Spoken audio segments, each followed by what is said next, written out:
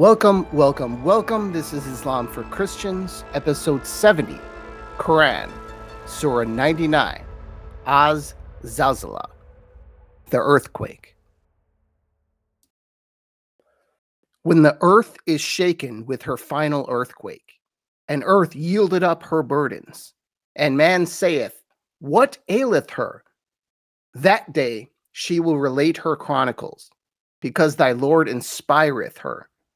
That day mankind will issue forth in scattered groups to be shown their deeds. And whoso doeth good an Adam's weight will see it then. And whoso doeth ill an Adam's weight will also see it then. And now the Arabic, as recited by Saad al-Ghamdi.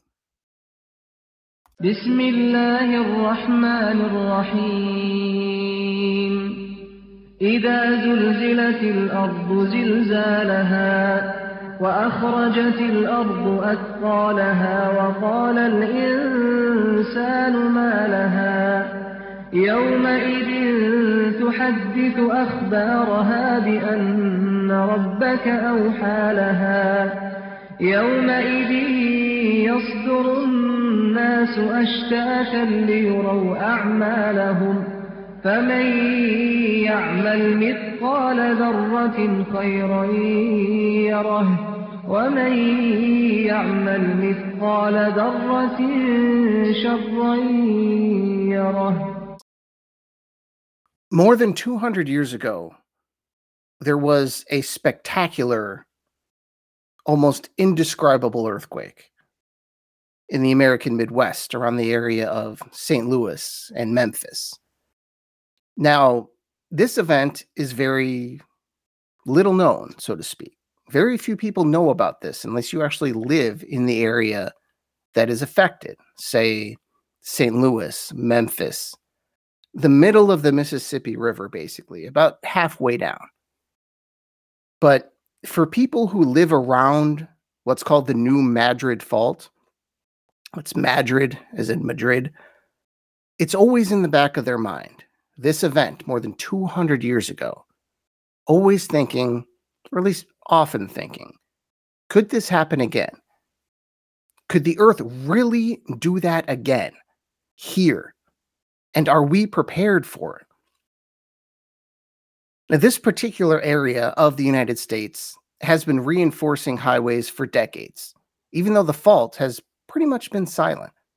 And it has been, for the most part, no massive quakes for more than 200 years. For the entire 20th century, nothing above 5 on the Richter scale. There are even renowned scientists who are actually starting to say, this fault is dead. There will be no more earthquakes. That cannot happen again. And they're also saying, hey, you know these billions of dollars you're pouring into earthquake resilience? It's being wasted. Still, if you were, say, the mayor of Memphis, what would you be doing? You know, they're not taking any chances. Why? Because what happened 200 years ago was so big, so epic. It's almost impossible to imagine the impact if it happened today. Quick true story. I had some relatives, otherwise intelligent people, who actually evacuated this area. This was in 1990, and some jackass predicted an earthquake along that fault.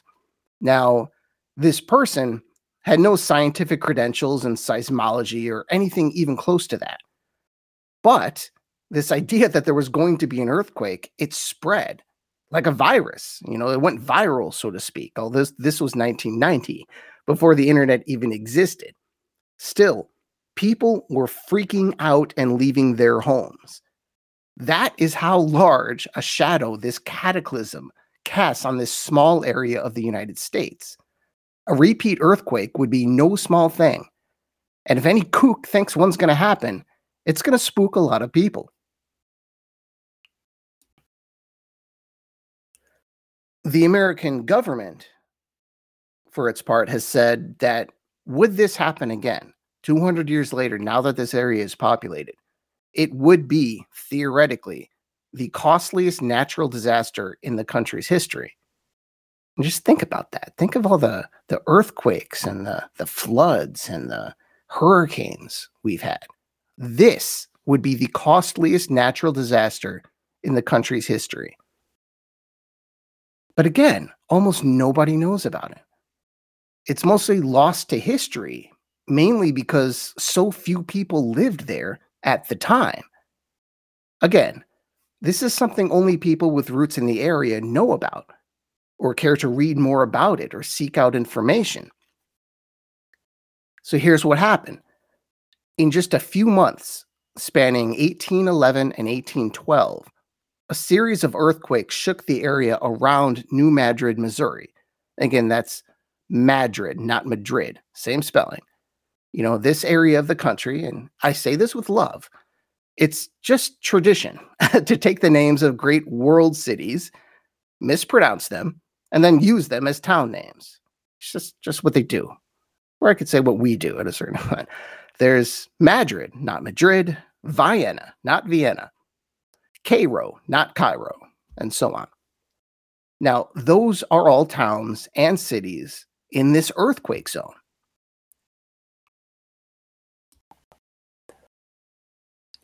So, New Madrid, this place is right by the Mississippi River and at the intersection of 5 American states: Missouri, Illinois, Kentucky, Tennessee, Arkansas. This area is where the East meets the West and where the North meets the South, where the water flowing east from the Rockies meets the water flowing west from the Appalachians, and they go down to the Gulf of Mexico and the Mississippi River. It's also where the old slave states met the free states before the Civil War. It's the heartland of America, the beating heart in the center of America. Now this place was the epicenter for this epic series of earthquakes, the worst in American history, maybe even in the Western Hemisphere. And the descriptions of this, if you actually seek them out, are absolutely wild. I'm surprised this is not more well known. The earth became liquefied. It rolled like an ocean during a storm. Sand shot up from the earth like it was from a volcano. The moonlit night air became filled with a sulfur vapor so thick that the night turned black completely. The Mississippi River, one of the largest in the world, flowed backwards for a time and was permanently altered by this. The reverse wave flying up the Mississippi River plugged up streams and created new lakes and floods, and it sank boats. Church bells rang on the Atlantic coast more than 1,000 miles away. Here's something from eyewitness Eliza Bryan, who was one of the few people who saw this happen at Ground Zero at the time. The vibration of the earth shook down trees. Thousands of willows were swept off like a pipe stem, about waist high, and the swamps became high ground, and highland became low ground, and 2 islands in the river were so shaken, washed away and sunk, as to never be found again. So what we have here is complete devastation and unbelievable change. As big a change as humans have seen on our time on this planet. Biblical change, you might call it.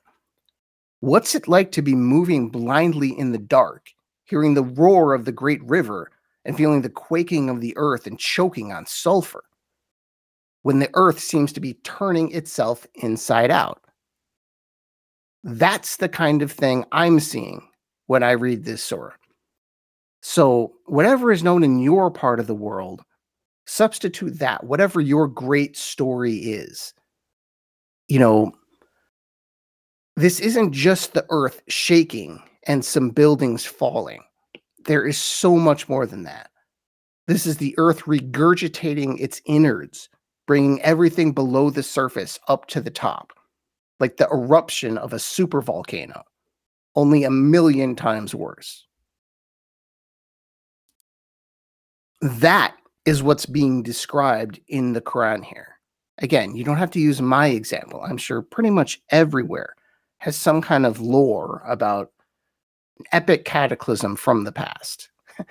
If you're in the Middle East, that may actually be something in the Bible. But if you've seen this theme before, it won't be the last time. You're going to see this a lot. Great upheaval, great change, a revelation, judgment. What is different in these surahs is the metaphor being used and what is being emphasized. Now, in this case, it's using the earth as a metaphor for the human soul, or the mind, or the memory, or even physical things too. For a similar message, see the scales of Surah 101. We just had something like this. And also keep in mind with these things, this is change, not destruction. Big difference. This isn't a catastrophe. It's a judgment. It could be good for very many people. Historically, a surah that reads like this, it tends to be a Meccan surah. And this one certainly reads like an early Meccan surah, I would say. It really does. And that's an assumption that makes sense. However, this one is largely considered to be a Medinan surah, meaning that it was revealed in Medina in the second half of Muhammad's ministry. Now, if this is true, perhaps it's just because the people really needed a good shot in the arm, a burst of energy. Maybe it was after a lost battle. There really isn't a historical consensus on when precisely this was revealed to Muhammad, which adds to the mystery and kind of makes it more fun. So, when you read this, don't lock yourself into some historical time frame. But it really, really reminds me of Muhammad's early days. And that's just kind of how I tend to think about it. This is old school Quran.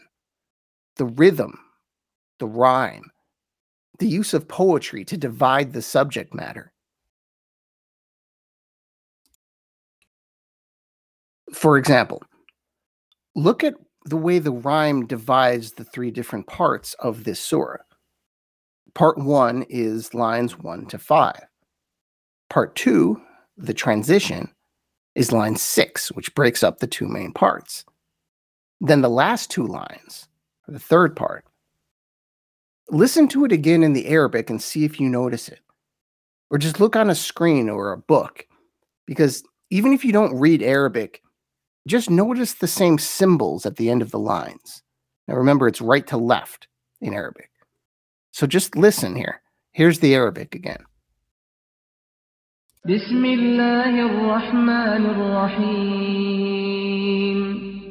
إذا زلزلت الأرض زلزالها وأخرجت الأرض أثقالها وقال الإنسان ما لها يومئذ تحدث أخبارها بأن ربك أوحى لها يومئذ يصدر الناس أشتاتا ليروا أعمالهم فمن يعمل مثقال ذرة خيرا يره ومن يعمل مثقال ذرة شرا يره. So there's the event, the cataclysm, the physical happening, all ending in ha. Then the narrator explains with a single line, setting up the result, 2 lines ending in ah. And this is a very poetic way of saying it all comes up. Nothing stays buried. Not a bad thought, not a wicked deed, not a dead body. The earth will tell all on the final day, and we will all be judged on it. And the earth will tell the story of man in its entirety, the good, the bad, and the ugly. And nothing is too trivial. The earth is not just spitting out giant chunks of rock and metal. Every little pebble counts. So whoever does an atom's weight of good will see it. and whoever does an atom's weight of evil will see it. And what that means is everything. An atom's weight, something small and imperceptible to the eye, something that small. Now, of course, the people translating that are taking some liberties. I've noticed almost every translator does it. Because, I mean, common sense will tell you it certainly does not say atom's weight. At least it didn't in the original intent of the original Arabic. Because the ancients didn't know what an atom was. I mean, that concept didn't exist. And even if it did, they didn't have the equipment to see it. The Arabic word used is dara, which means atom. But of course, that's a modern usage. An ancient Arab would have said speck or dust or something like that. So we might not be able to see it, but every element down to the base level can be seen, and any contaminant in what many people may have thought was a good work. You know, if it was, say, 1% bad, 99% good, you're still going to see that little percent of bad inside the bigger good. And of course, a Christian reads this, you know, through the lens of sin and thinks, you know, a redeemer would be real handy in a situation like this. But that's Christianity. Islam, you are being judged on merit, on the weight of your scales. In American legal terms, on the preponderance of the evidence. And that's obviously what this surah is about. But like many other things, there's other stuff in there. There's a very interesting take on this. You can kind of take or leave this. But again, this take is fascinating to me. So I just wanted to share it, particularly as it relates to what we've been doing. By we, I mean us, a modern society, us humans here on Earth since the Industrial Revolution. You know, this take is basically seeing it through that lens. And it's a semi-apocalyptic take. This idea that this event described in this surah might be getting closer than we think. And maybe we're even the cause of it. Now, personally, I'm not fully convinced of this kind of thing. I tend to think Judgment Day is something God brings about, not people. You know, if you look at the people who have predicted the apocalypse in the past, it's not a good record. It's a really bad one. They're 0 for a zillion. But it's fun just to think about it. You know, are we bringing this about? It's just mentally, it's an entertaining thing to speculate on.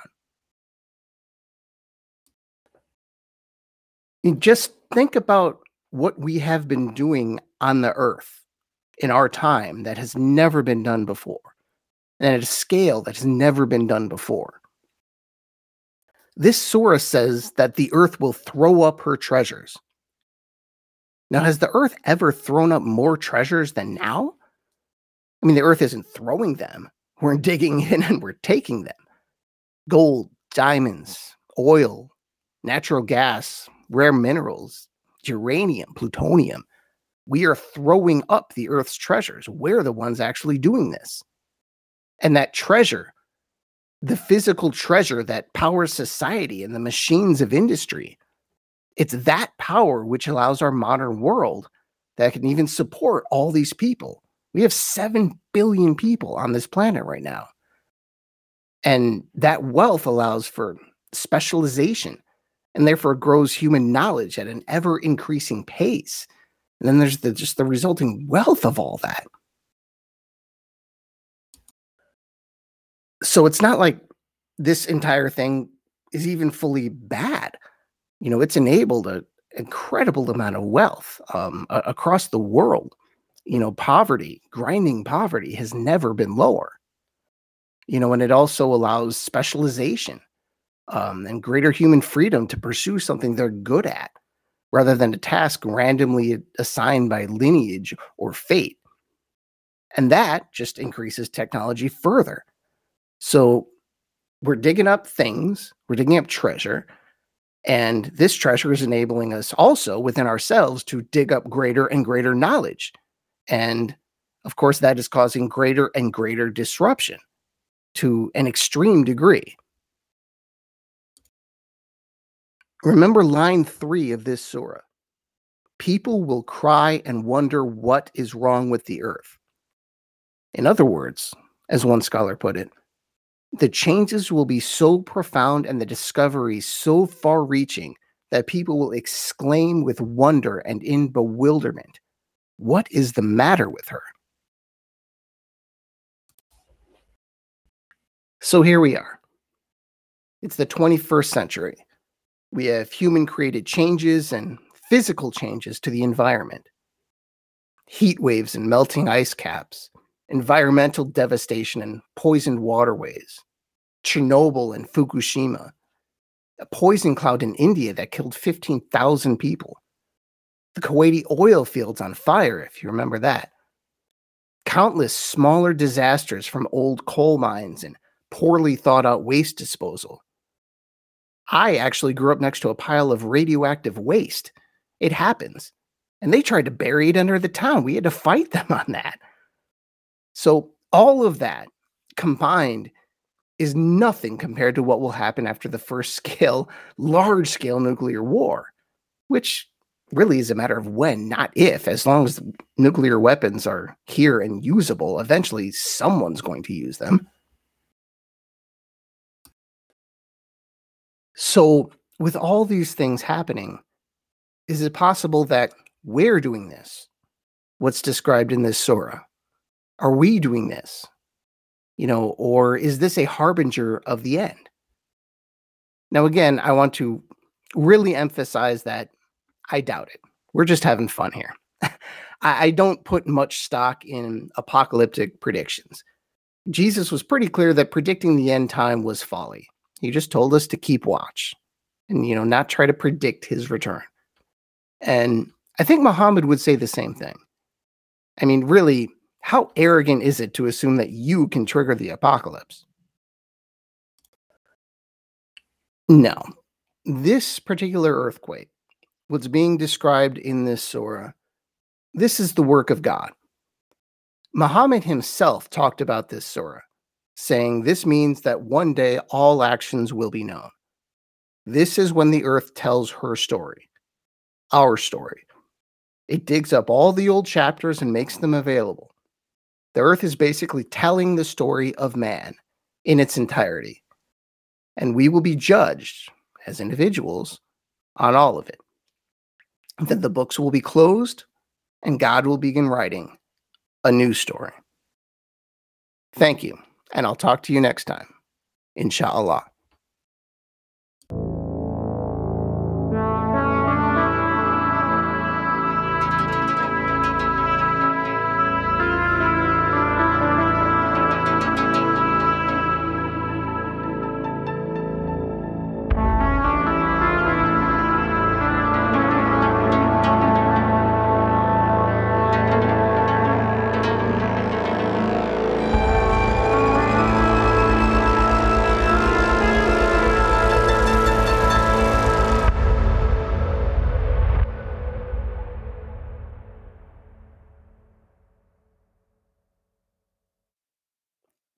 Thank you for listening to Islam for Christians. Please subscribe wherever you get your podcasts.